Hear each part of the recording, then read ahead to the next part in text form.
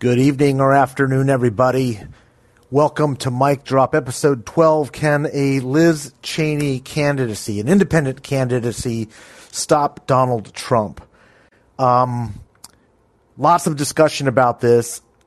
When I announced the title, I immediately got a bunch of calls from my old data team at the Lincoln Project who wanted to kind of walk through some of the numbers. There was some pretty heated debate, and I'm going to go through all of the arguments.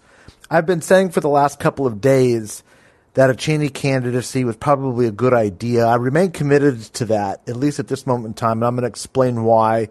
I am seeing some of the numbers a little bit, hedging perhaps just a bit, but I still think the environment and the conditions for a Cheney candidacy could be probably the best tactical method of stopping Donald Trump if he were to run and get through the primary.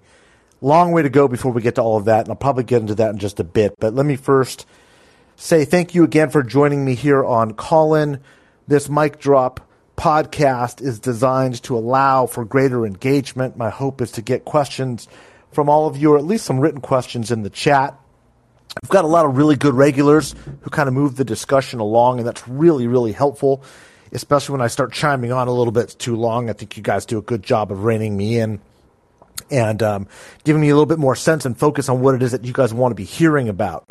Midterms are getting close, guys, and so there's going to be a lot of items on the agenda. As regulars to Mic Drop know, we take all comers. If you've got questions related to anything, go ahead and jump into the queue, ask those questions. They don't have to be related to the topic, but if it does get a little bit too far, too squirrely, for you OG listeners, you'll appreciate that pun, or at least that reference. If it does get a little bit too squirrely, I'll bring it back into line, and we'll get back to Liz Cheney and what this means for the Never Trump lane in the process. A good thing that you all can do for me, a helpful thing I should say, is the ability to invite other people to the show on Twitter. The application is there. I think it gives you that option. If you could let people know about the discussion, it would really be helpful to me. It drives kind of the algorithm up in a way that allows for more exposure. The more exposure we get, the broader range of discussions. And hopefully, even though October's looking a little bit crazy, folks, and September's already filling up as well, maybe we'll do this a little bit more frequently. Again, maybe we'll do shorter episodes, but more frequently, because the news is going to start coming out every day. I think you guys have seen me pushing out a lot more polling data that's coming out. The polling is starting to show that movement that I've been talking about, that we've been waiting for since January. And we'll talk a little bit about what that means, because I think it does speak a little bit to what's happening and what happened in Wyoming last night and what that's going to mean going forward.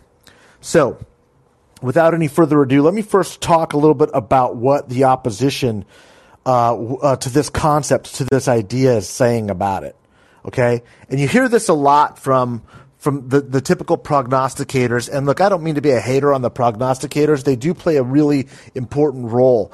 But it's important to understand that just like a professional football game or a professional baseball game, most of the color commentators, most of the analysts have never either played the game or they've never managed a team. These are people who, again, no slights, but offer a lot of data and analytically driven perspectives. Some of it is extremely helpful. Some of it I rely on. But what I will say is this. Most of the data guys in politics are wrong.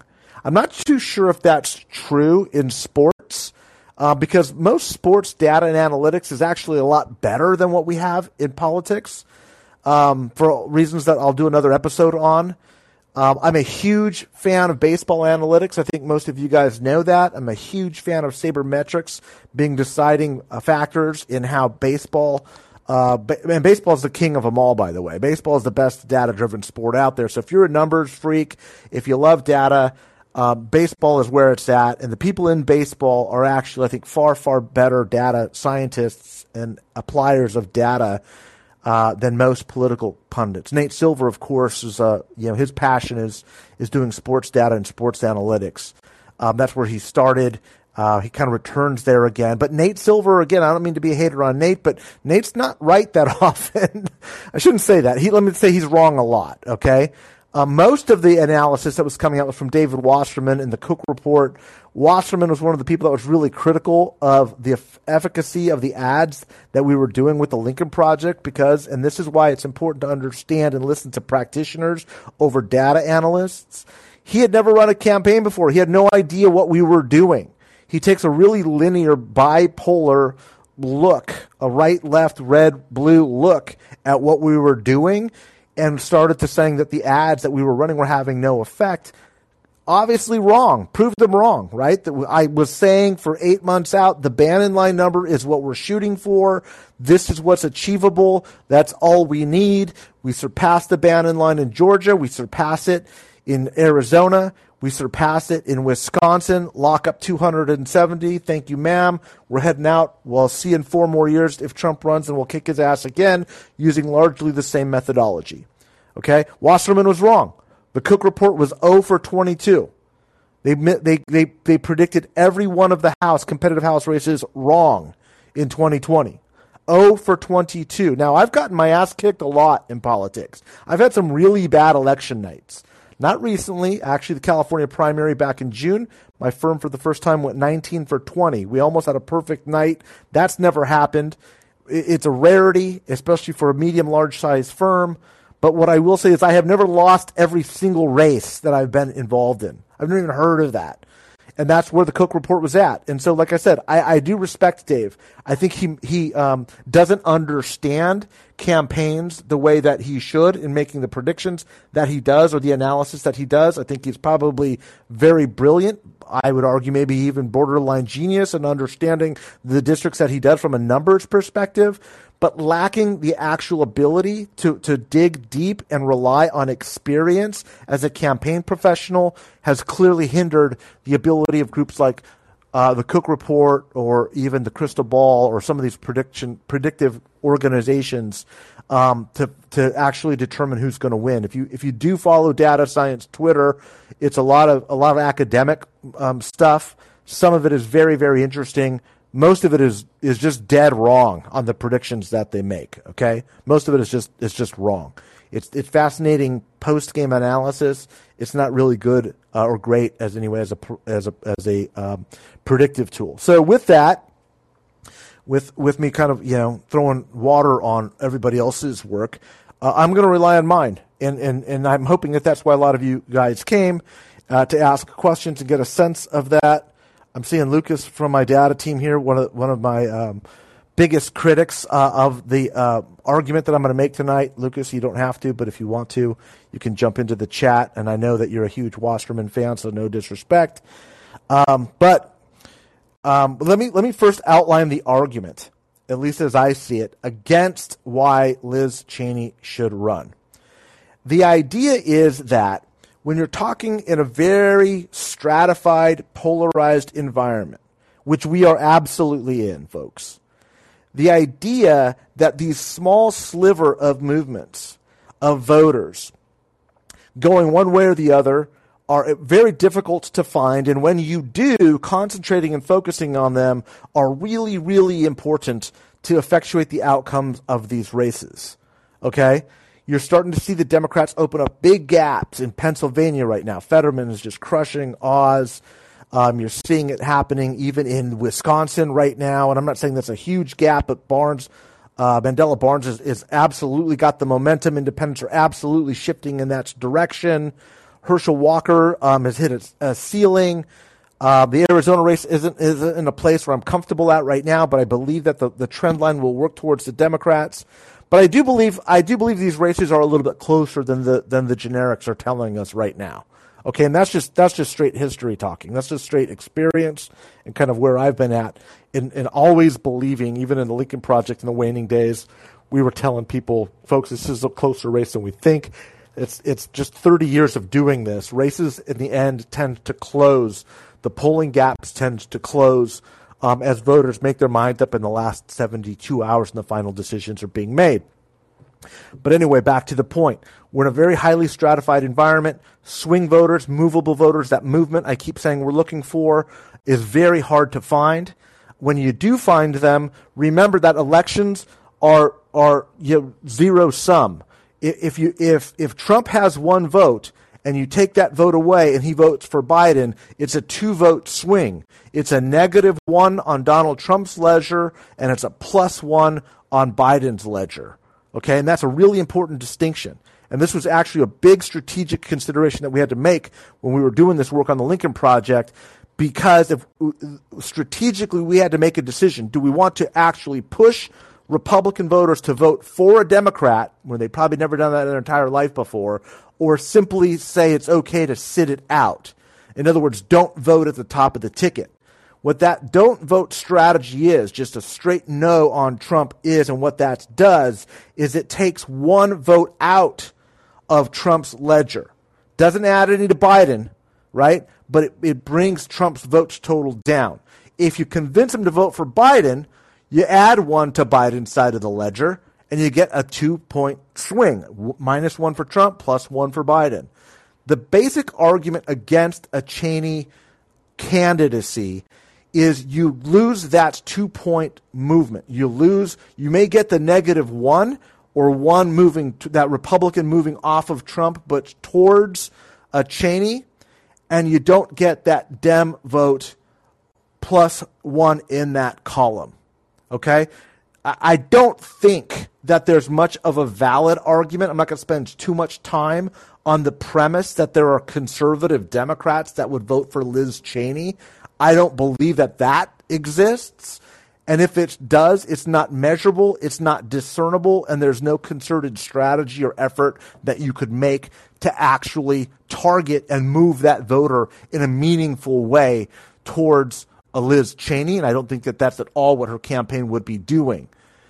An independent effort, and so that's the argument. That's functionally the argument. Lucas, if you want to disagree, feel free to jump in, or you can chat if you want to and tell them why Mike's wrong. Totally open to that. Lucas has done a lot of work and spent a good part of the day looking back at about 10 years worth of races, saying, Mike, you're wrong on this. Basically, what we have seen is with third-party candidacies that voter, that swingable voter, moves away from the Democrat, and in close races like Georgia, like Arizona, like Wisconsin, where there's only tens of thousands of votes, a handful of voters in a few counties can swing this vote in the wrong direction, and you might end up with a Donald Trump, right? And there's valid arguments to that. I'm not saying that's not a possibility. It is a possibility. But why I think it's different is this. In the same way that a Jill Stein cost Hillary Clinton the election, or a Ralph Nader cost Al Gore the election, an independent 98% conservative voting record, blue-blooded royalty of the Republican Party, or at least the former Republican Party, has a lot more credibility. And by the way, if Liz Cheney were to run, she would get as much or more media attention as Donald Trump did in 2016. Okay, the media is frothing for this. They're desperate to have this type of a scenario. They would love nothing more than a Liz Cheney to jump into this race, because the ratings and the viewership go through the roof as this drama, as this saga plays out. And then these guys, knock each other down one way from Sunday to kind of not only battle for the heart, mind, and the soul of the Republican Party, but for the country. And I just, it's very difficult for me to believe that heading into the 2020 election, where we were successful, very successful with this Bannon line strategy, that's what cost Donald Trump re-election. I can prove that quantifiably, mathematically, county by county, based off of our spend. That's one of the key coalition ingredients that put Biden into the White House. If we had a candidate, a conservative candidate to rally around the flag with, to rally the banner around with, and I mean of a very significant stature, the way a Liz Cheney is, not like Evan McMullin, and Evan's a good friend of mine. He did, as any patriot would, his job and his duty to try to stop Donald Trump for election, but there's no way that you could say Evan McMullin and Liz Cheney are comparable candidates. if Liz Cheney were to jump in and we had her back in 2020 or somebody of her caliber, stature, resources, I believe that we would have won the race more handily. We just would have. I believe that. Do I believe Liz Cheney would have gotten more Republican votes than Republicans that switched over and voted for Joe Biden? Yes. Yes, I believe that. I absolutely do believe that. Let me say that again, because this is the argument that I'm making. The argument that the opposition argument is basically saying that you're not going to get those Democrats moving. I'm sorry, you lose the Republican defection to Biden and get that 2-point swing. And if you go with what Madrid is saying, you need to get basically twice as many votes to hold Trump's numbers down. Because if we didn't have Republicans moving off of Trump and to Biden, Trump would have mathematically won states like Georgia and Arizona, possibly even Wisconsin. Okay? And that's a real argument, like I said. But I'm going to also lay out the case right now why the scenario, I think, would have worked not only in 2020, but will work much better in 2024. Okay? So here's the Madrid argument. My argument is Donald Trump is currently polling at the lowest range since he secured the nomination in 2016. Okay? If you look at the outcomes of these races where these impeachment 10 or Trump-endorsed candidates are winning, they're winning by like 50%, 51-49%. Pete Meyer in his contested race. If you look at Oz winning in his race in Pennsylvania, he wins by like, he gets a plurality, 38-39% of the vote. Kerry Lake in Arizona wins by single digits. These are not blowouts, okay? And what's important there is that there's demonstrable voting for Republicans against the Trump-endorsed candidates. And it's not small. And it's not just measurable. It's very significant. We're talking like mid-high 40s. We're talking almost winning here. Okay? Now, will most of that base vote come home to the Republican nominee? Yes. Yes, it will. But what if half stays off? What if 60% stays off? What if 70% stays off? What if 70% returns home and votes for Trump and you still have 30% staying off? You have to have like 90% of the voters going back and supporting Trump in an environment where they're already demonstrating that they want to move past him. Another one of the brilliant young guys on the Lincoln Project who was in this chat with Lucas and I is a guy named Connor Rogers. Amazing, amazing digital skills. I would argue probably one of the best digital targeting strategists in American politics today. Send over some data. You all seen the Marquette poll coming out today showing Mandela Barnes pulling ahead of Ron Johnson in Wisconsin by about 6 points. That same poll in Wisconsin today shows 33% of Republicans want somebody other than Donald Trump to run. If you look at the Ipsos NPR poll, 19% of Republicans think Donald Trump committed a crime related to January 6th. This was before the raid at Mar-a-Lago, before we knew that this clown had kept the nuclear secrets in a cardboard box in his rusty safe at Mar-a-Lago. Okay? That's before that.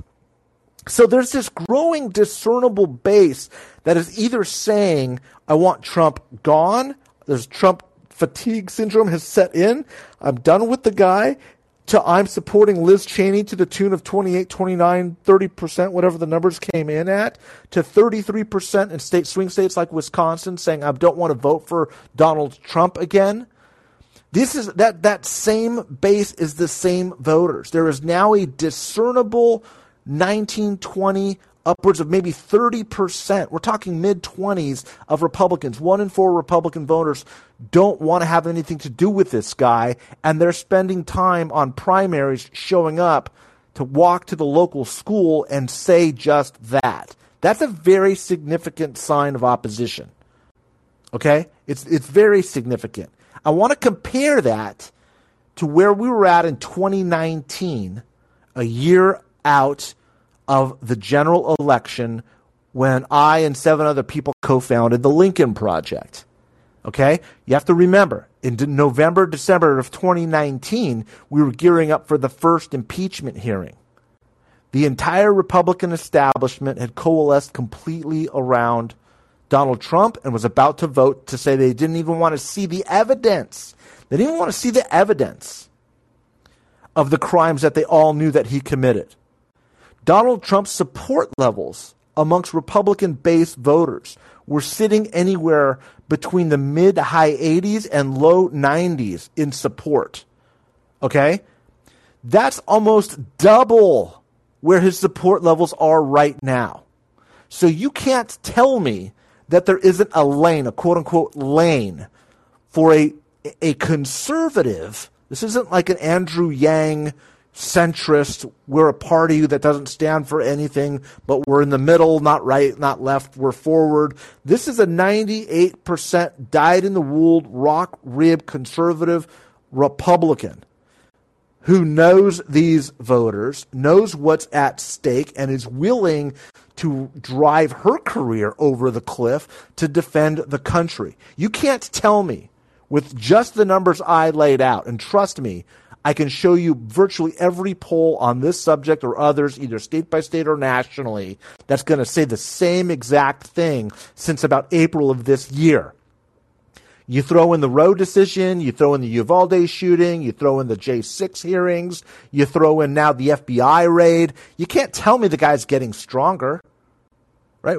Just an hour and a half ago, 2 hours ago, Weisselberg said he's going to flip and turn state's evidence on the audit of the Trump empire's finances. Right? Everyone is now turning state's evidence with the exception of the Trump kids, who are probably going to go to jail until they start turning on each other. Is this going to somehow consolidate the base? It might make the existing base more frothy, more radioactive, more glow-in-the-dark, pissed off. That's absolutely a possibility. In fact, I would argue it's probably a likelihood.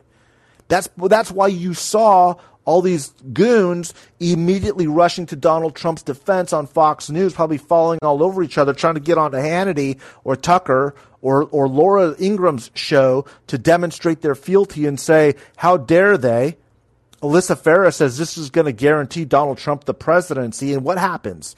Within 24 hours, they all shut their mouths and go radio silence. Nobody says anything. Why? Because they all know that the evidence that's going to come out is going to continually get worse for this guy.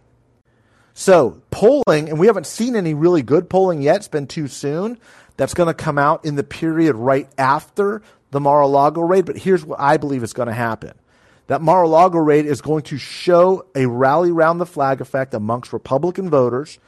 It's going to coalesce and show a pop in support for Donald Trump amongst Republican voters. DeSantis is probably going to start falling further back in the pack, probably to the tune of 7 to 12 points, something in that range. But, and this is really important, but independents are going to continue the leftward drift away from the Republicans. And that's why Kevin McCarthy is waking up in the middle of the night with cold sweats and doing everything he can to fight Donald Trump's instinct to jump into this race before the midterms. The biggest loser of Donald Trump announcing pre-midterms is Kevin McCarthy.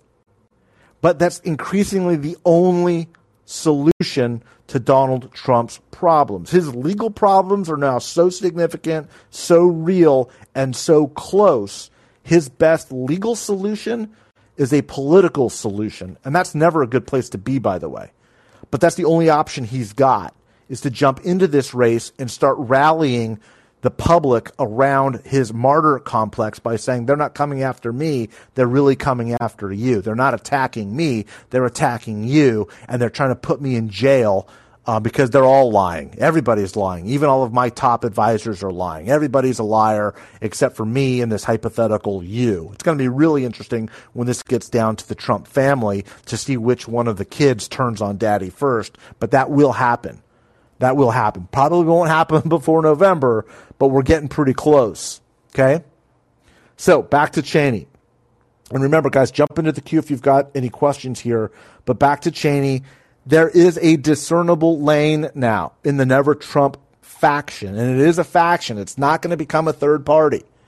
Okay? Because right now, all of these people are simply thinking tactically, they're thinking strategically and saying, what can I do to prevent this danger and this threat to the country? I do believe it is bigger than everybody gives it credit for. It's not huge. It's certainly not 50%. It's certainly not, any more than probably 30%.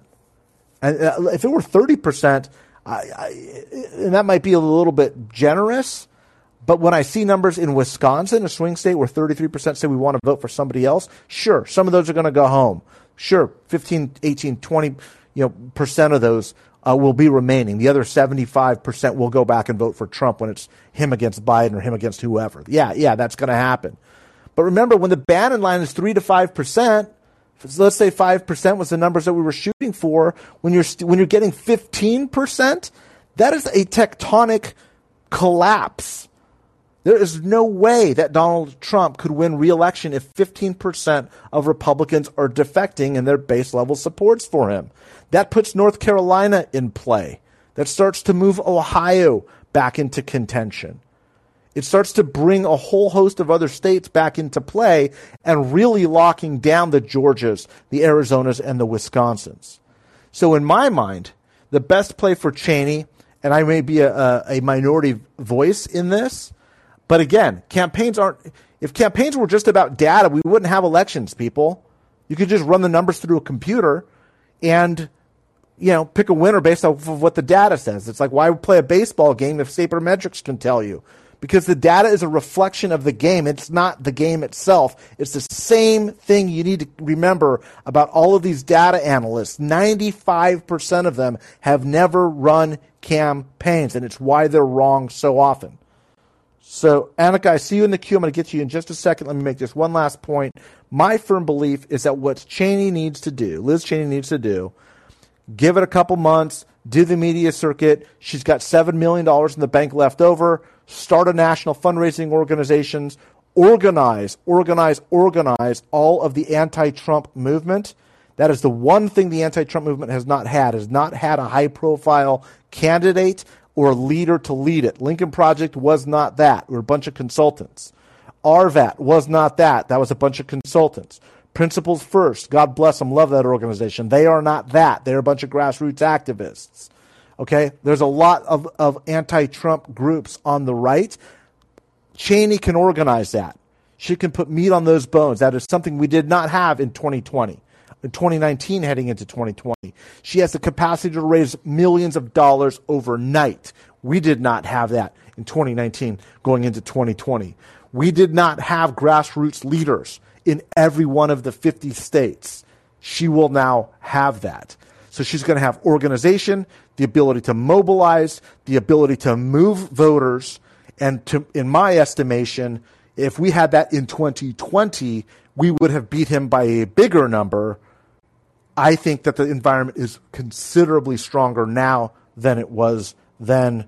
Annika, let's go ahead and take your question. Just unmute the button in the lower right there, and we'll get going. So I got a question. Like some of the states the Senate run, those candidates from Republican, they are not crazy, but they don't really talk about against Trump and stuff like that. So those states, can we associate, like, let's say they put advertisement like saying like, yes, so-and-so is okay, but we associate with the Georgia candidates, the Arizona candidates. Can we associate all those crazy people with the regular Republican candidates? Yeah, that's a big part. Yeah, I think if the question is, do these extremist candidates start to frame the party in the minds of voters? The answer is yes. That is exactly what starts to happen as people tune in. Look, most Americans don't know who Marjorie Taylor Greene is. Okay? Most Americans don't know that Dr. Oz lives in New Jersey. Most voters are not paying attention to their own races, let alone the race in Georgia, where Herschel Walker is probably the single dumbest candidate I've ever seen running in the 30 years that I've been in professional politics. Right? None of that matters yet, but it's beginning to set the frame of what the party stands for. Now, when you throw in other issues like the overturning of Roe, the inability or lack of desire to do reasonable common sense gun reform, the fact that the insurrection is now starting to be placed on the desk of Donald Trump and a half a dozen U.S. senators and probably a dozen members of Congress, all of these bricks starts to make a wall around the frame of how the voters start to view the parties. And anybody who's listened to me for any period of time knows that I base all of my strategic approaches on this concept called negative partisanship. And that is that people vote against things. They don't vote for things. Okay? Especially medium and lower propensity voters. Those voters that don't vote as often, that aren't paying attention, watching cable news, they're not following Mike Madrid on Twitter. These are people that are doing other things. Right? They're out making a living, taking the kids to soccer practice, doing the fundraisers for their charity work, and going about their business. Those people will start to see the extremists of the Republican Party, and the party that is viewed the most negatively loses. So that's why, and I started saying this in the springtime when the polling cycle started again. We got to be really careful with the generic ballot, because you're making a mistake if you look at it as a horse race. That's not the way to look at that data. It's far better to look at the negatives of each party and what is driving that behavior. And the shift that we've seen in the last 6 weeks is a perfect example of that. The Democrats 6 weeks ago were about to get completely annihilated. A massive red wave was coming up until the Roe decision. And when Roe Wade was decided, you saw a huge shift. We were just talking with the data team about this again. I think a 28-point swing with men against the Republican Party. Women had already largely left in droves, the ones that were going to leave. You're seeing huge spikes in female registration. Kansas was a perfect example of that. Independents are breaking huge towards the Democrats. That's why Mandela Barnes in Wisconsin, is now up 6 points. He was down in the polling before Roe. It's not that people love Barnes. It's that they hate Johnson. They hate Republicans. They're afraid of the Republican Party. That's what's driving this shift back to a stronger position for the Democrats. I hope that was a helpful answer, Annika. Thanks for being a regular caller and coming in. Gene, we're going to go ahead and add you up into the queue right now. Go ahead and unmute your phone, and let's hear your question. Gene, you got to unmute on the lower right is your little microphone there. Gene, are you there? I'm hoping you're not talking into because we can't hear you. Let me see if I can unmute you. Nope, lost Gene. Renee, a regular caller, we'll bring you up. Renee, how are you? I have a question. All right, what you said earlier about 19 to 20% of Republicans want somebody other than Trump. Is that principle going to translate when it comes to Trump candidates in the midterms, or is that going to be a smaller percentage, or how do you see that playing out? That's a really fantastic question. Let me answer it this way. I don't believe that the concept that we used to call coattails when I was a younger person in the business exists anymore. Okay. And here's why. I'm going to give you two examples of why, one on each side of the aisle. In 2020, when we were doing work with the Lincoln Project, what we found was in the highest turnout election in the history of the country, the Republican Party actually did better, right? The Republicans picked up seats at the same time that the top of the ticket candidate lost. Down ballot. Down ballot. Republicans won. At the top of the ticket, Trump loses.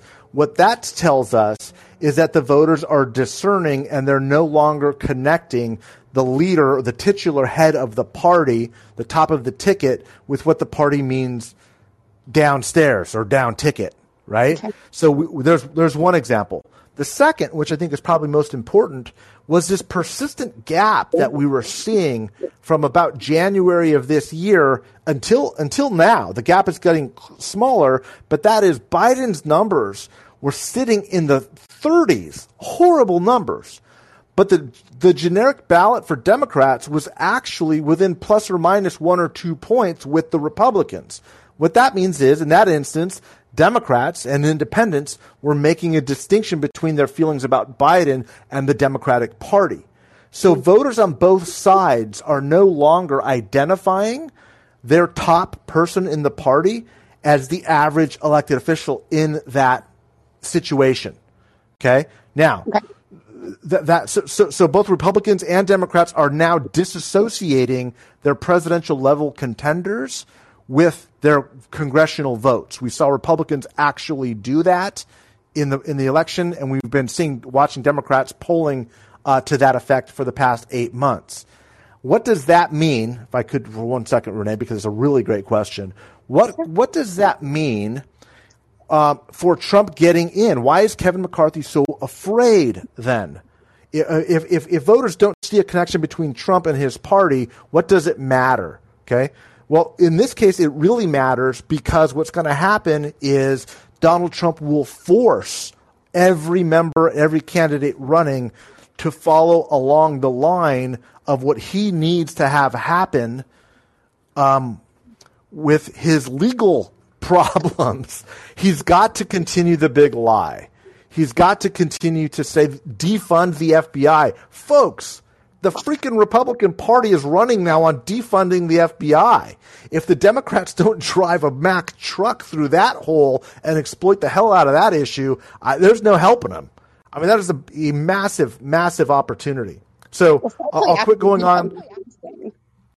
Go ahead. Especially after the defund the police debacle of and how they got exactly. Yeah, it's unbelievable. It's like they're taking the defund the police argument, had all of their people saying back the blue and you guys are crazy, and now they're trying to shift them to saying, oh yeah, now defund the FBI. Let's go after our top law enforcement in the country because they're somehow all after Donald Trump. You know, CPAC has got banners saying we are all domestic terrorists. Like, that may rile up your people and it really gets your Twitter feed blowing up. But the average independent and moderate voter, moderate Republican voter, they are still there. I still believe that 19 to 20% is really struggling. They know that the party's crazy. They're just afraid of the Democrats. Like I said, people are voting against the Democrats, not for the Republican Party. You see this type of extremism popping up, and you start to shake out a handful of those voters. Again, it's why I think the Liz Cheney independent strategy, is smarter than most people think that it is. But again, I digress. Renee, appreciate the questions. Appreciate you being a regular listener and always bringing great topics to the conversation. Yeah, absolutely. Josh, my man. Hey, what's up, buddy? You're up. What you got? I can hear you great. I have just a couple of minor questions. One's kind of just a personal hunch. I don't think Trump is going to run, and whether he's indicted for crimes or not. And I was just kind of curious if you had what your hunch, I mean, no one knows, but I think he wants to think he's going to run, and I don't think he's ever going to. I just want to know what you think about just that alone. I have a follow-up after that.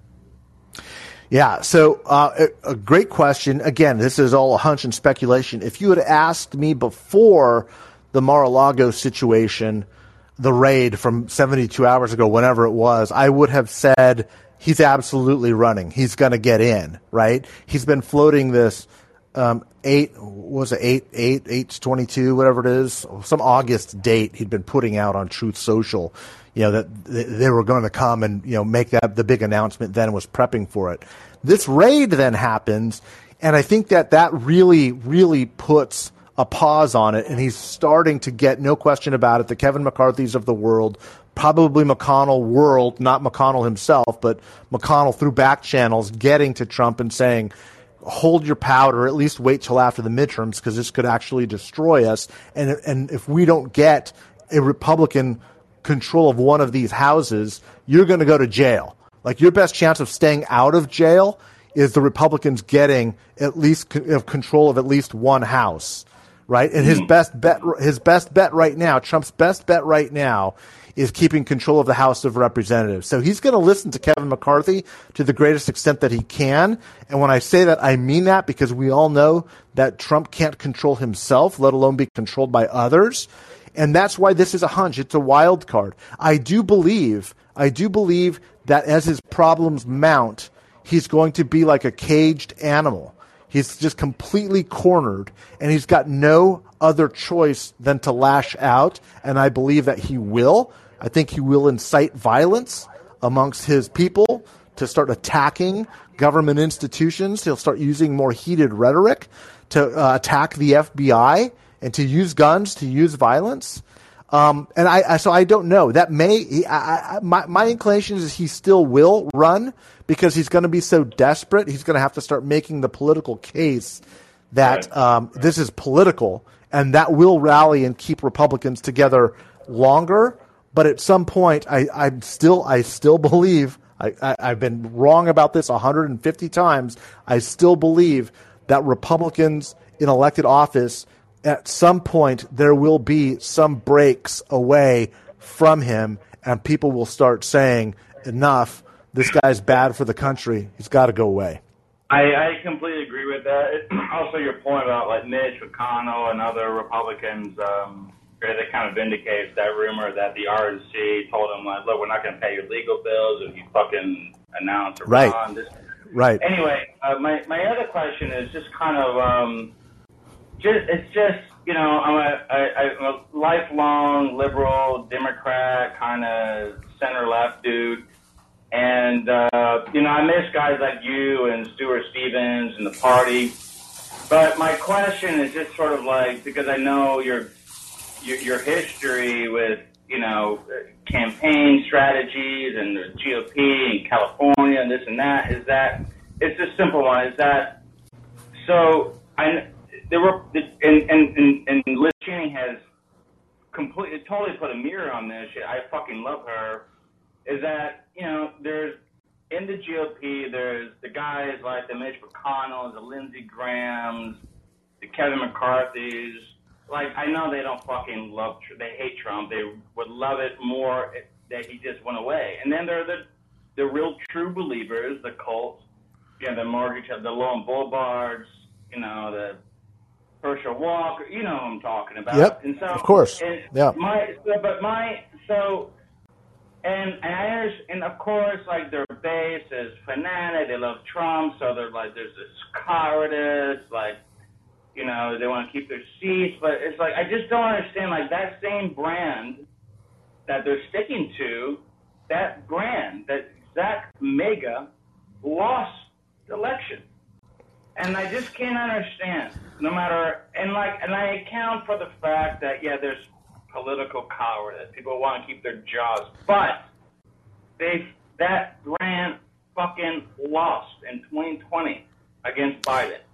They also know that the same Republicans that voted against Trump voted heavily down ballot for other congressional Republicans. Democrats lost seats. Why are they not trying harder to eradicate MAGA from their party than they already are? And I just cannot. I've known Republicans I'm 40, and I've never seen. I just cannot. I try to understand. Yeah. I can't understand it. It lost, and I don't get. I got it. So, great question. First thing is, if you haven't read Tim Miller's book, Why We Did It, it just came out. I had a book signing with him in Sacramento last Friday. It's a great book. It's a real takedown. It's a funny read, but it gets right to the heart of your question. So let me explain it from my perspective. Again, as a California Republican who has watched the Republican Party continue to engage this circular firing squad activity and never figuring it out when it's just completely obvious. And the short answer is there's a certain cult of being the loser, a mythology of being a loser, where when it's your whole identity, rather than adapt, you assign virtue into losing.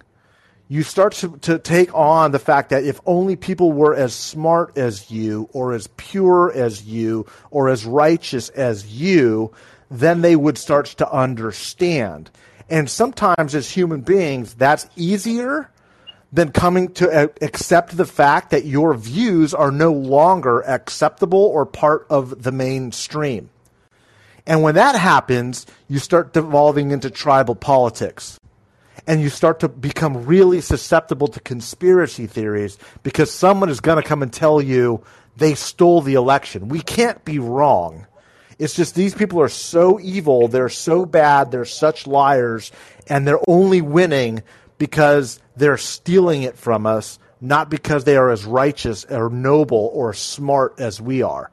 And of course it's absurd, but that's how these movements start. That's how these movements begin, and it's why it is so damn difficult to get voters out of this cult that has developed. 70% of Republicans believe that there was something wrong with our elections in 2020. That is a jaw-dropping astronomical number, and it just shows how deep and pervasive this cult is. That 30% could stop it today if they had the guts to stand up and do it, but that's why they won't, is because they're more afraid of the 70% of their own party and what it will mean to their own leadership, their own title, their own money, their own status in the party, and there's no way they're going to give that up. They'd rather go down in a burning mass of flames than actually address the honest fact.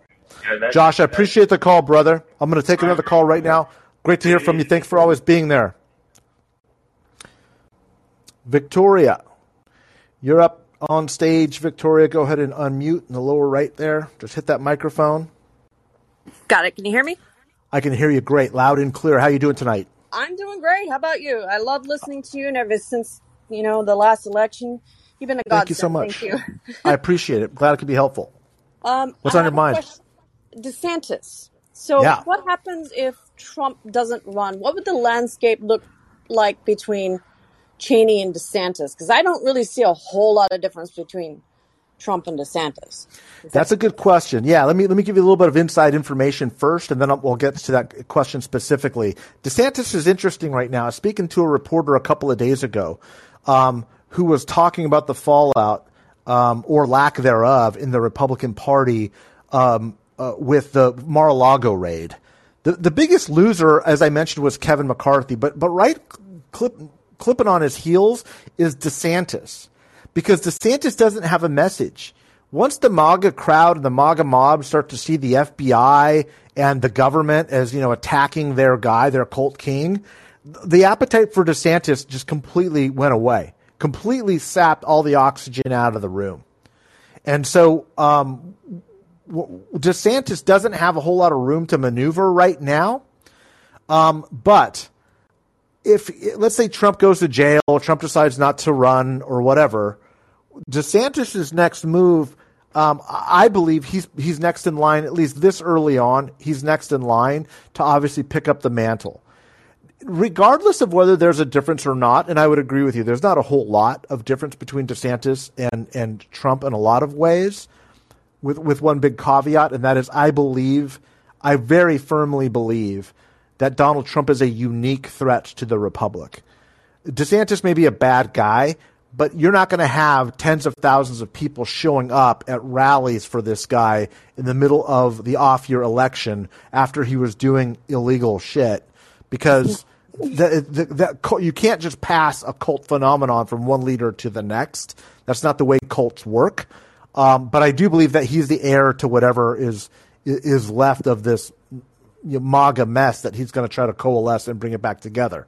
Having said that, what I will say this about 2024 is this. It's going to be very, very, very close. It's going to be very close in the same way that 2020 was, and in the same way that 2016 was. And it's all going to come down to less than 100,000 votes scattered across 3 or 4 states. Okay? Yep. So and I don't care if it's DeSantis. I don't care if it's Ivanka Trump. I don't care if it's Tucker Carlson. I don't care if it's whoever it is, Christie. It doesn't matter. It doesn't matter, and that's because our environment is so highly partisanized and there are so few swing voters. That's, again, I'm going to wrap the answer up, Victoria, by saying that's why I believe the Liz Cheney candidacy independently makes so much sense. There are very smart people who will say, no, Mike, that's why the Liz Cheney candidacy makes absolutely no sense. And I respect that. I just think they're wrong because there are votes to be pulled out of the Republican base. There absolutely are, and there are more of them than we secured using the Bannon line strategy on the Lincoln Project. We were successful. We were almost dead on bullseye with our numbers, our targets, where we were spending. We weren't lucky either. We were grinding on this thing, and we knew our data cold. We knew exactly what we were trying to accomplish, and we got in there, and we did it. Having said that, 2024 is going to be different. I don't think Florida's that competitive a state. I just don't. I do believe that Georgia is more blue than people realize in a presidential race. I think Arizona is more blue than people realize. I'm worried about Wisconsin slipping back into a Republican position, and I also think states like New Hampshire are going to get redder in a presidential election than we're used to. So the electoral map, the map to 270, is not going to look like it looked like in 2020, and in 2020 it did not look like it did in 2016, and in 2016 it did not look like it did in 2012. See the pattern there? Yeah. So that's going to continue. But what I am guaranteeing is that it will come down to 100,000 votes scattered across 3 or 4 different states. And being tactical is a hell of a lot more important than being strategic because voters are not moving the way that they historically have in this country in a healthy democracy. Fun. Yeah, I hope that was helpful. Thank you for that great question. Thank you. You bet. Next caller is M. Let me pull you up. Unmute. There we are. There you Hi, are. Mike. Hey, how are you doing? Well, the start of the program was super encouraging, and now I'm nauseous again with the it's going to be super close. So you know what? We're going to have to take another turn here, Mike. All right, let's have the question. But let me address that really quickly. Okay. If you look at actual raw votes, races are they're almost always pretty close. Like they're not that far off. If you look at the percentages, and this is probably not the best example, but it's the most recent example. Wyoming is a very small state. And so the percentages are Liz Cheney loses 70-30 or whatever. But the actual raw votes, it's like the size of a medium to small size city in California, right? So when we look at percentages give us this skewed sense of the race. And as Lucas, who's listening in here, will tell you, I'd scream at him every day saying, I don't want percentages. I want to know the raw votes. Give me raw votes. And that's what a good mentor in the business will tell younger practitioners is we don't get elected by percentages. We get elected by votes. So I want hard numbers. And the hard numbers, when you look at a race through hard numbers and not percentages, you see that these races are almost all of these races are far closer than we expect, than we are giving them credit for. And that's normal too. That's normal even outside of a highly partisanized environment that we're in. But most races in a democracy are actually quite close. So that's why polling also gives me a little bit of the heebie-jeebies, because percentages don't tell you really insightfully what's happening with the dynamics in the race. They're good for momentum. They're good for movement. You guys who listen to me, I'll say it again. You got to watch the movement. But raw numbers is now in the last 100 days. I start screaming at my data guys. I want numbers. I want raw numbers. I want hard votes. Don't give me percentages. Give me a sense of the race from that perspective. So sorry about that diatribe there. Didn't even ask a question, and I went on a lecture there. No, you're still just going to have to end this with a little bit of another upbeat moment here, Mike. Okay, all right. Let me try. We depend on you for that. However, I'll do my best. Be helping you with that with my question, which is a bit of a left turn, but you're in Brazil or have been working or something with Brazil, tweeting about Brazil. And is there an outcome that is not complete and total chaos? Like, is there a possibility of not complete total chaos? In Brazil? Or do all roads lead to pretty dramatic stuff? Yeah, let me. A cat's out of the bag, so let me just kind of acknowledge. I'm actually in Rio de Janeiro right now. I'm at my hotel room overlooking the Copacabana at night. I am working on. Let me put it this way. I'm working on pro-democracy efforts in Brazil at the moment. Brazil is having its elections in October 2nd, and then they will have a runoff if nobody gets to 50% on October the 20th.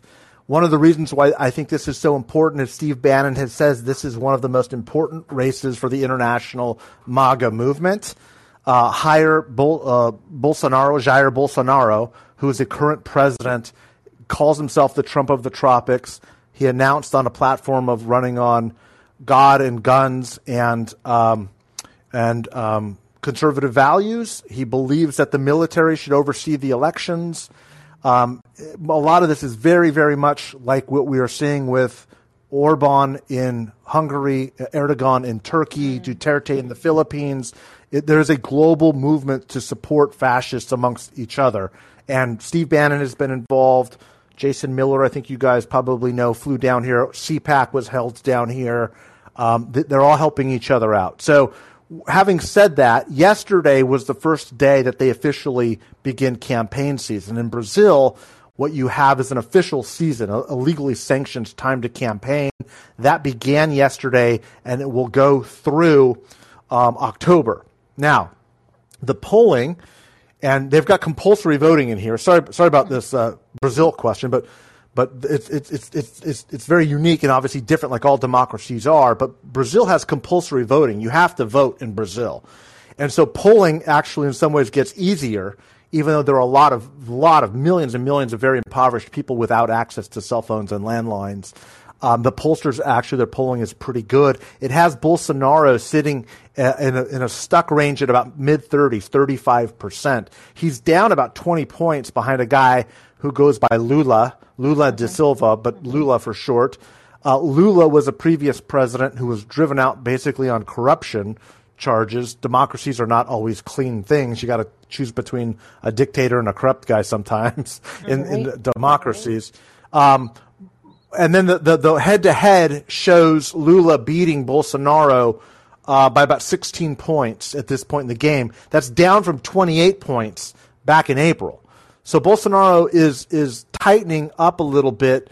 Most of the vote going to Lula is anti-Bolsonaro votes.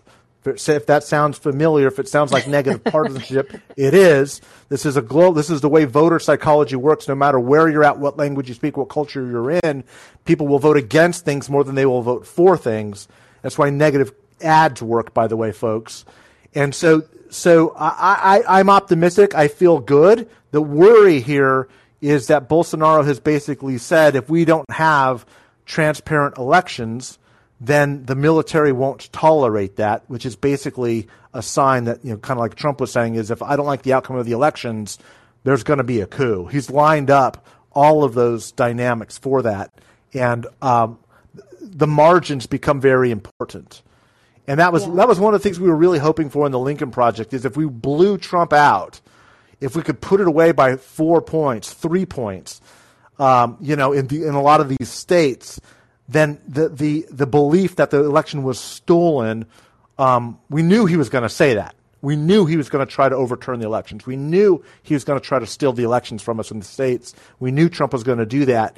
The hope was we could drive up the margins to a point where that would become less credible. And even though his own people said it was a safe election, his ego doesn't allow him to do anything but lie, and 70 million people believe him. So I don't know if that was the best answer, but I feel better. I would rather be Lula than Bolsonaro at this point, and that's good for democracy. Right. Someone I was talking to, though, the reason I asked the question is, in the broader context, I was talking to someone who supports Bolsonaro, and I said, well, what if Lula wins? And he says, well, if Lula wins, that'll be fine, except, no, I said, are you concerned that Bolsonaro would try to take over if he loses? And he said, well, if Lula wins, that's fine, except he can't win, because if he wins, then it's because it was fake. And so if there was a coup d'etat, he said straight up, if there's a coup d'etat because of that, then that's okay with him. And I was like, wait, what? Yeah. And he said, yeah, it's fine with me, because the only way that Bolsonaro would lose fairly is, well, he wouldn't lose fairly. That's not a possibility in the realm of possibility. Yeah. It's Trumpism. It's this the problem the problems that we are facing in the United States. It's why I'm here. It's why I went to Ukraine. It's why I do this work. Is I do it because a fight for democracy everywhere is now a fight for democracy at home. And the midterms are very important, but we can't forget what is happening in the rest of the world because it's all interconnected. And so when you're fighting against that mentality, if my guy doesn't win, then I'm going to tear democracy down and it's okay if it goes away.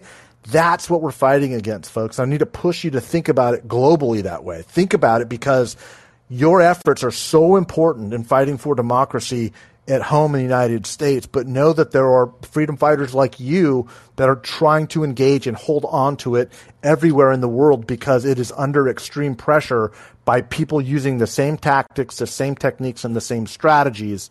And we need to help them where we can, because if democracies start to fall, it's going to be harder to protect our own at home. And the stronger we are, the stronger Brazil is, the stronger Ukraine is, the stronger we are in the global fight for this really, really difficult time in human history for democracy. Thank you, Mike. Thanks so much. Thanks, Sam, for the question. I appreciate that. Eliana, you're coming up. Hey, can you hear me? Welcome. Yeah, I can hear you loud and clear. How are you? Good. How are you? I'm doing great. What's your question? So I was hoping you could help me with something that's been bugging me. So I'm trying to figure out what is the game plan in the potential challengers, Cheney aside. God bless her if she actually takes on the challenge. But what is their actual, how are they playing this out in their head on challenging Trump? It seems to me like either they are hoping that he doesn't run or dies, or what? I mean, he's gonna stop the steal them as well. So what do they actually think is gonna happen? Either they're gonna lose to him, or they're gonna have the same mess that we have now with him. He's not gonna accept a loss in a primary. It's probably gonna make it worse for him. It's because of his ego. So I just don't get that. I think you're exactly right. So let me kind of handicap the field as I see it. There are really kind of two people that have been prodding at this in an interesting way. The first is DeSantis. And DeSantis is playing the inside game where you're starting to see Fox News and Rupert Murdoch and the Fox News properties really tired of Trump. They're worried about his ability to be reelected, and it's clear that Ron DeSantis is the next anointed one. So good chances you're going to start seeing the media, the right-wing media led by Fox, start moving in that direction as Trump's legal problems get worse. The difficulty is going to be, to a previous caller's question, what if Trump announces for president? Then he can't be ignored and he can't be dismissed, and it's going to be really hard to not rally around him, which is why, to Josh's question earlier, I'm leaning on him probably getting in as things get worse for him. But there's no question that DeSantis is playing the behind-the-scenes game and trying to curry favor with the really big money and the big media personalities and Rupert Murdoch himself, because if he can start to shift that narrative away from Donald Trump and start saying Trump is tainted goods, he can't win re-election, I can, I'm the same thing as Trump except I'm not crazy and I don't do mean tweets, but I can still follow the same policy agenda, and it's clear that the Republican base likes me second, that's where you need to be. That's Ron DeSantis. That's his inside game. The other guy who's not going to go anywhere but is doing something interesting is Chris Christie, right? And what Chris Christie is doing is he's playing the outside game.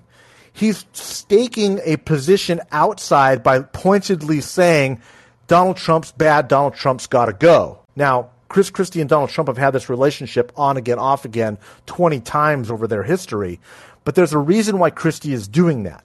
The main reason is Christie can't win the inside game. DeSantis already has it locked up, and Trump is certainly never going to allow Christie into that lane anyway, so it's kind of his only choice. But the fact that he's doing it means that Christie is betting on one thing, and that if he is betting on a Trump collapse. He is betting on Trump going down with the FBI, with the DOJ, with the J6 committee, with the prosecutors in New York and the attorney general in Georgia and wherever else this guy's got legal problems. He's betting that one of these things brings him down, and the fact that he is staking the outside public game will give him a ton of media attention.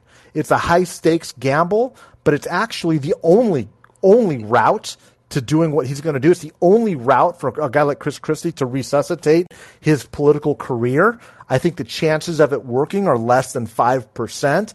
But if it does, it resuscitates him, and he's got no choice, so why the hell not?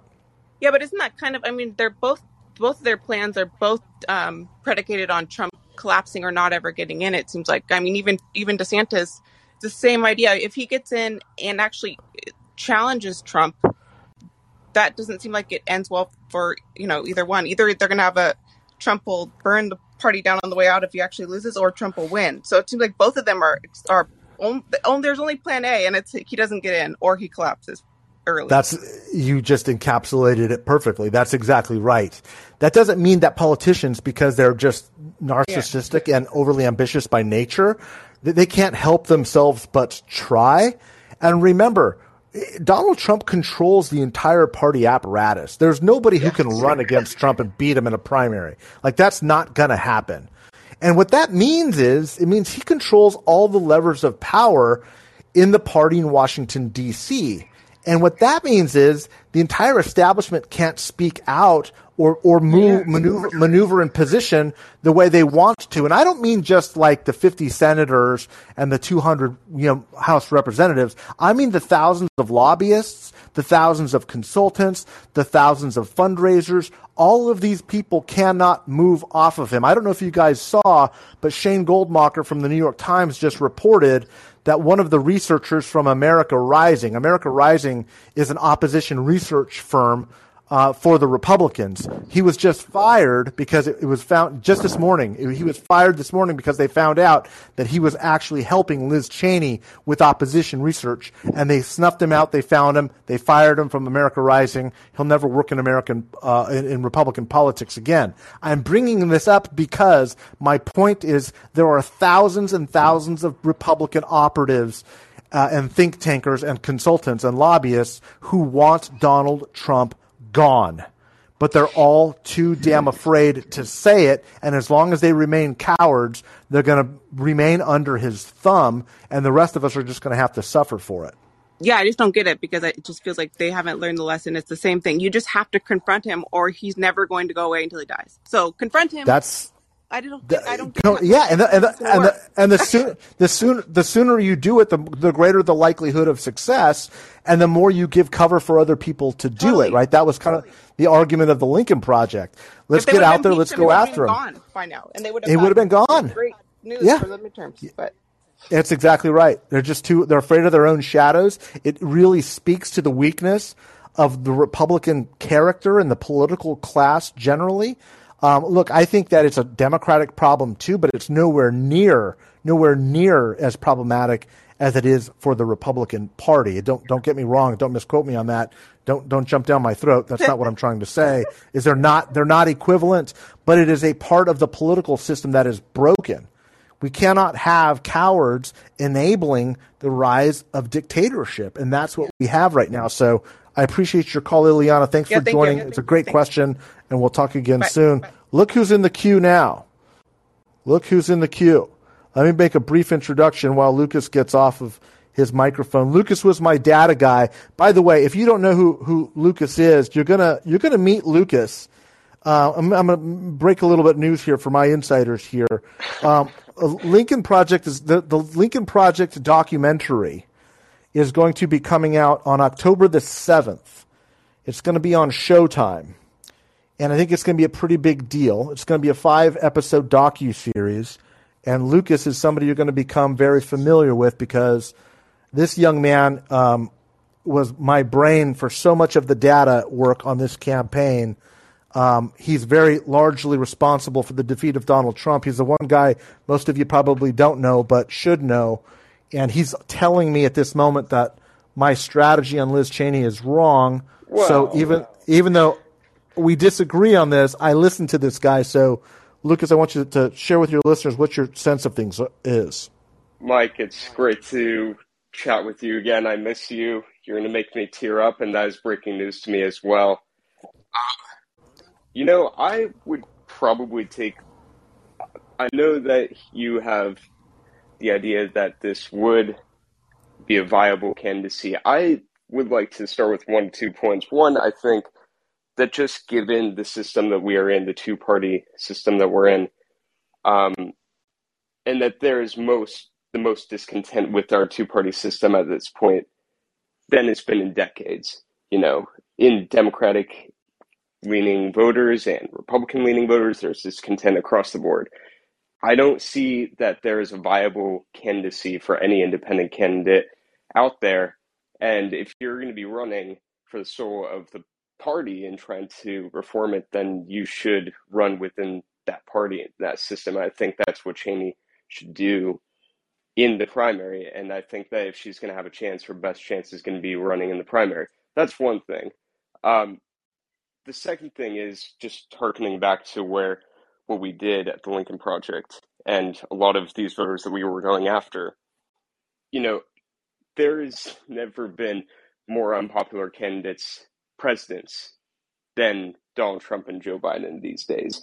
And a lot of these voters that we would go after, we called them sort of the double haters. They have high disapproval of both Trump. They have high disapproval of Clinton in 2016. These voters overwhelmingly swung towards Trump in 2016, especially among the battleground states. I think it was nearly 20 points that they swung towards Trump. These were voters that we were targeting significantly in 2020, especially in the battleground states, in the suburbs, especially college-educated voters. And these voters lean Democratic significantly. And these voters swung back towards Biden by nearly 15 points. And I think that if you're going to be running in an election as a third-party candidate, you're going to siphon off a pretty significant number of these voters. If Joe Biden and Donald Trump are running again, they're going to have high disapproval ratings.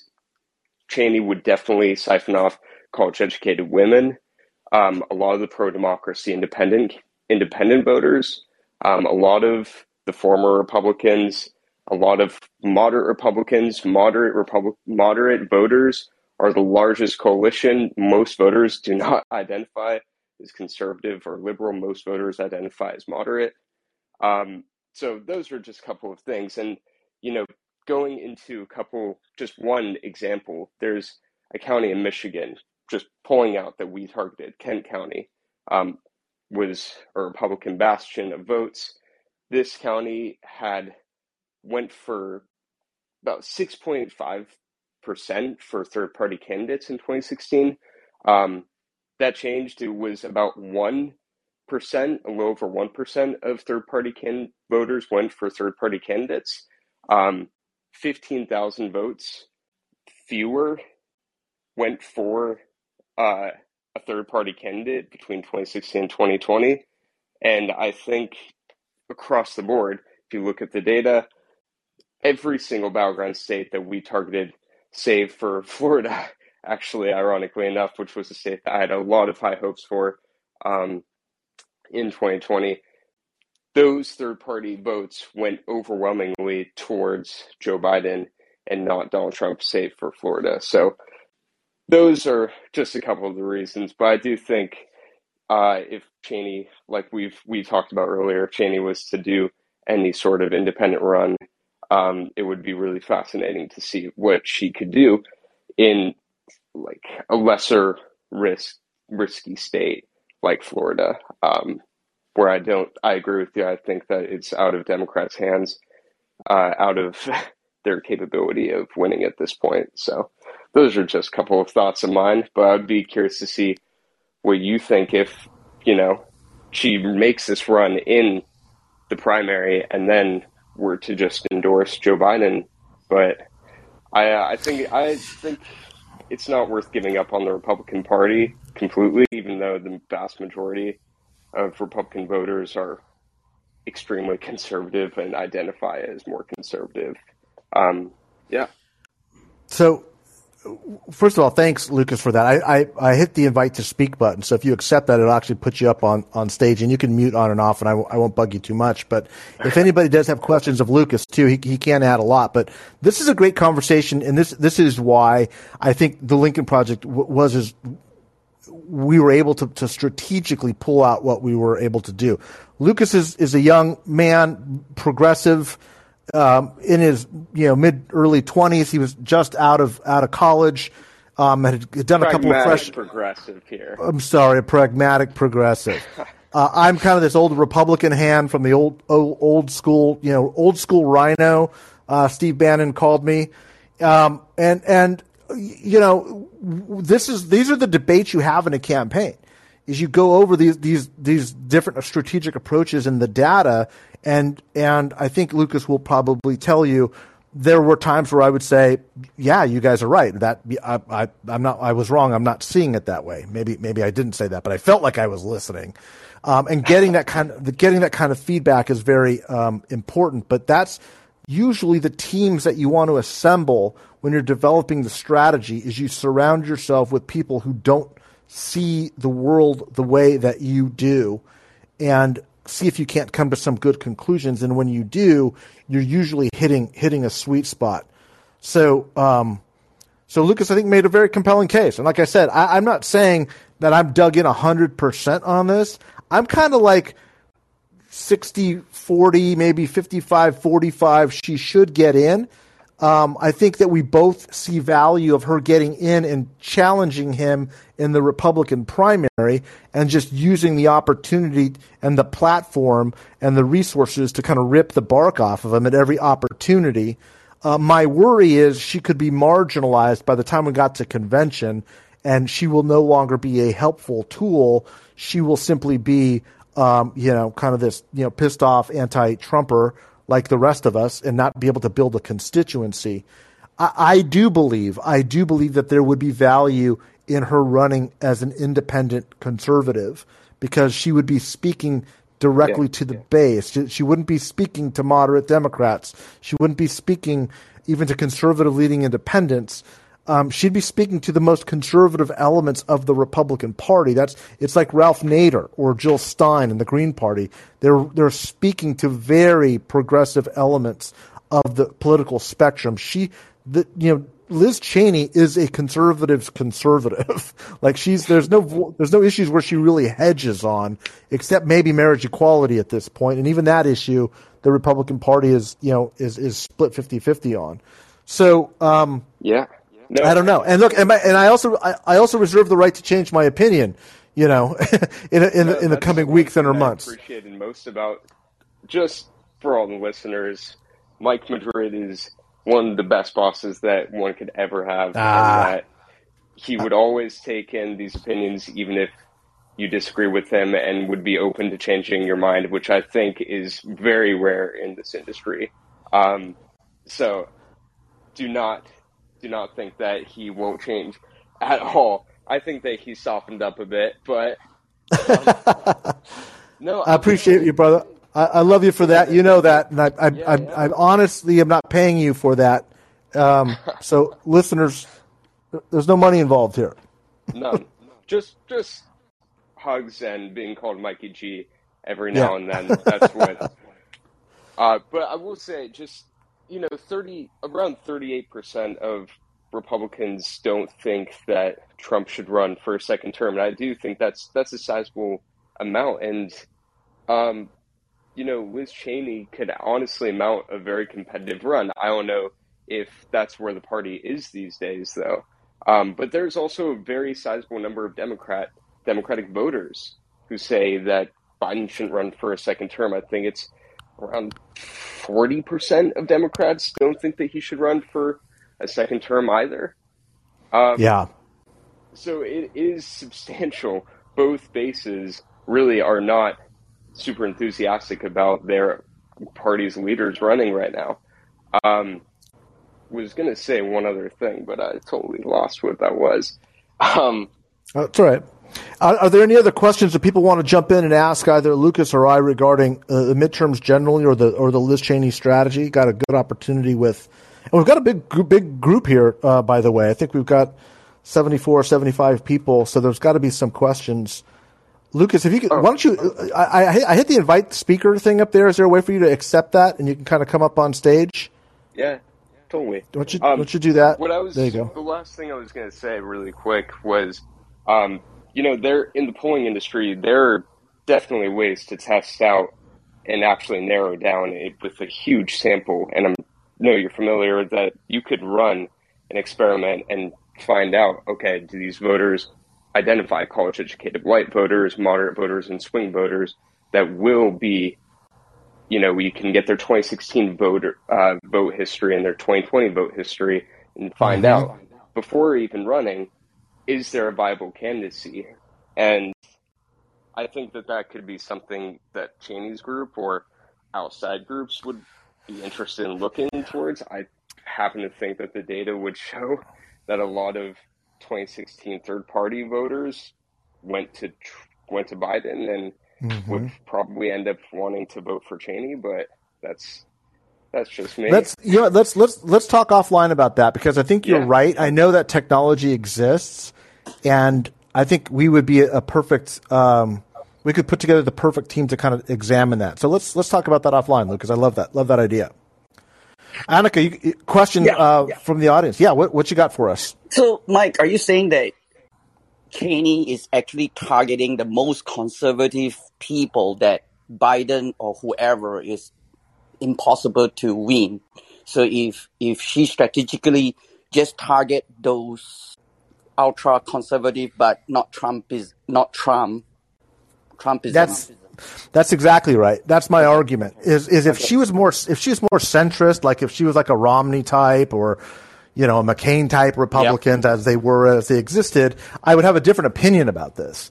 Because then I think that Lucas's argument makes more sense, which is you could lose Democrats to that candidate, you could lose conservative leaning independents, you could even lose Republicans who would otherwise defect going to this candidate when Biden needs those votes, right? That two vote swing concept that I mentioned is what Lucas is saying is it's not just that the Republicans won't vote for Trump. What he's saying is you also need them to vote for the Democrat.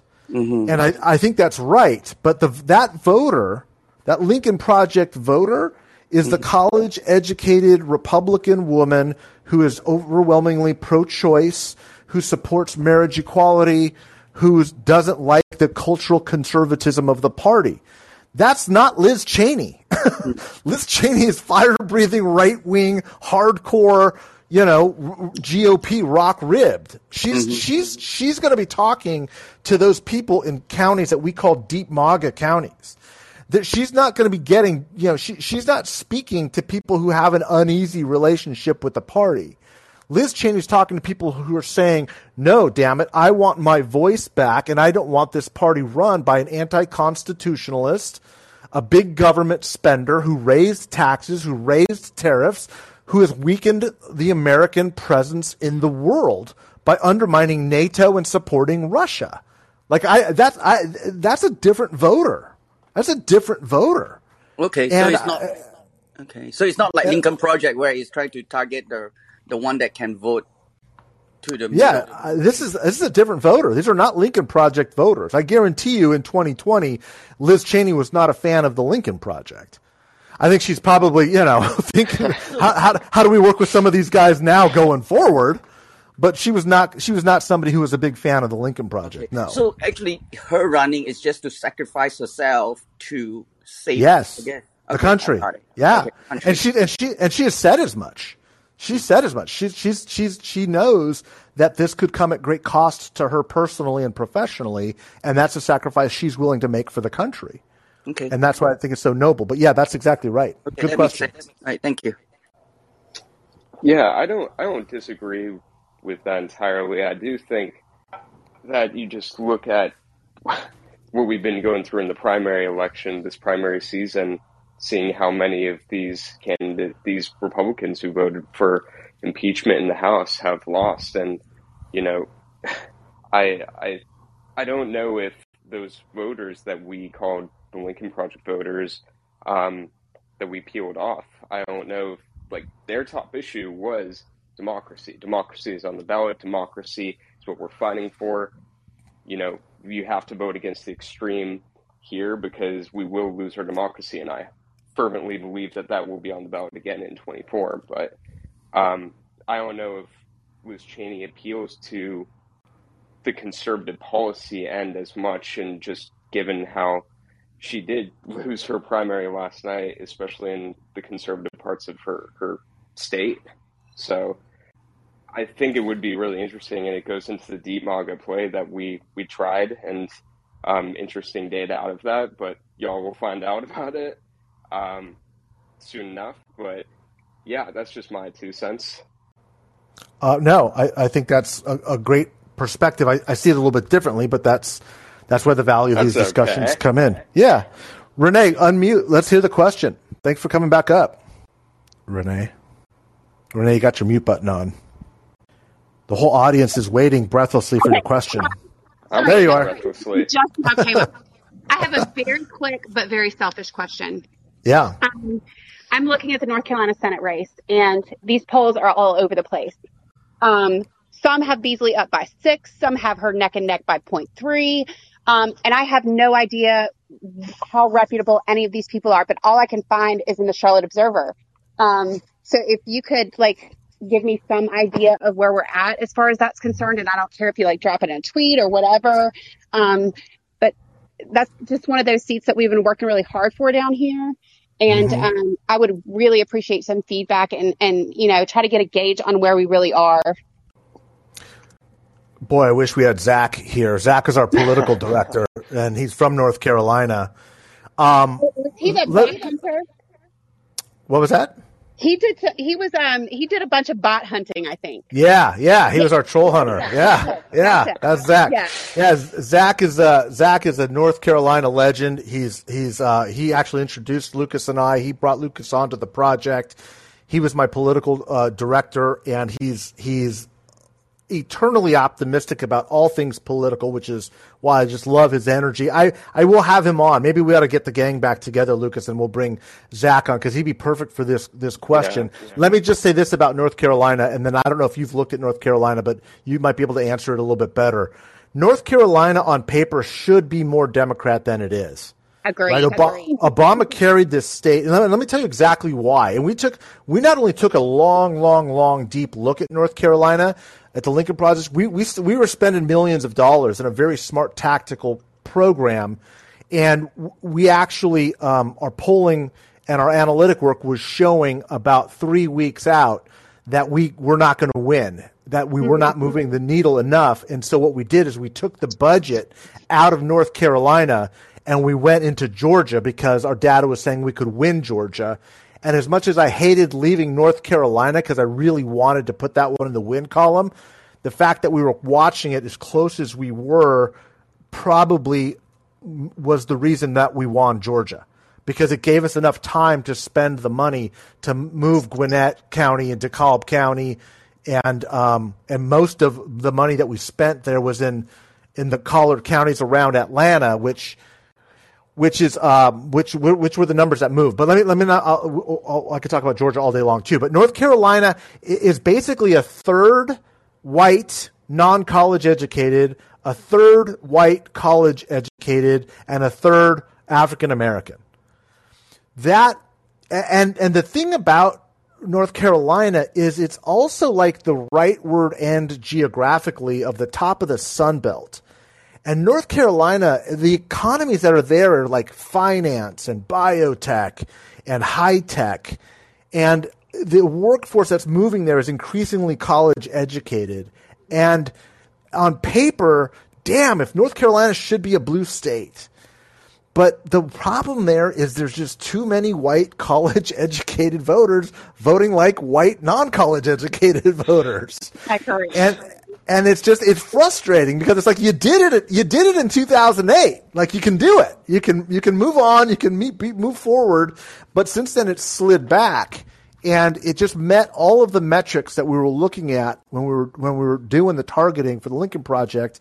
And we were spending millions there, and then we were seated, of course, with a Senate race too, which limited us because it was so overbought we couldn't punch through with our handful of millions because they were spending hundreds of millions of dollars.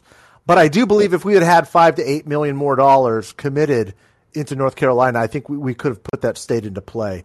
I'm not looking at it terribly closely right now, but I will after this, and I'll tweet some stuff out about it maybe the next couple of days if I can get a break from this campaign down here in South America. But Lucas, are you looking at North Carolina?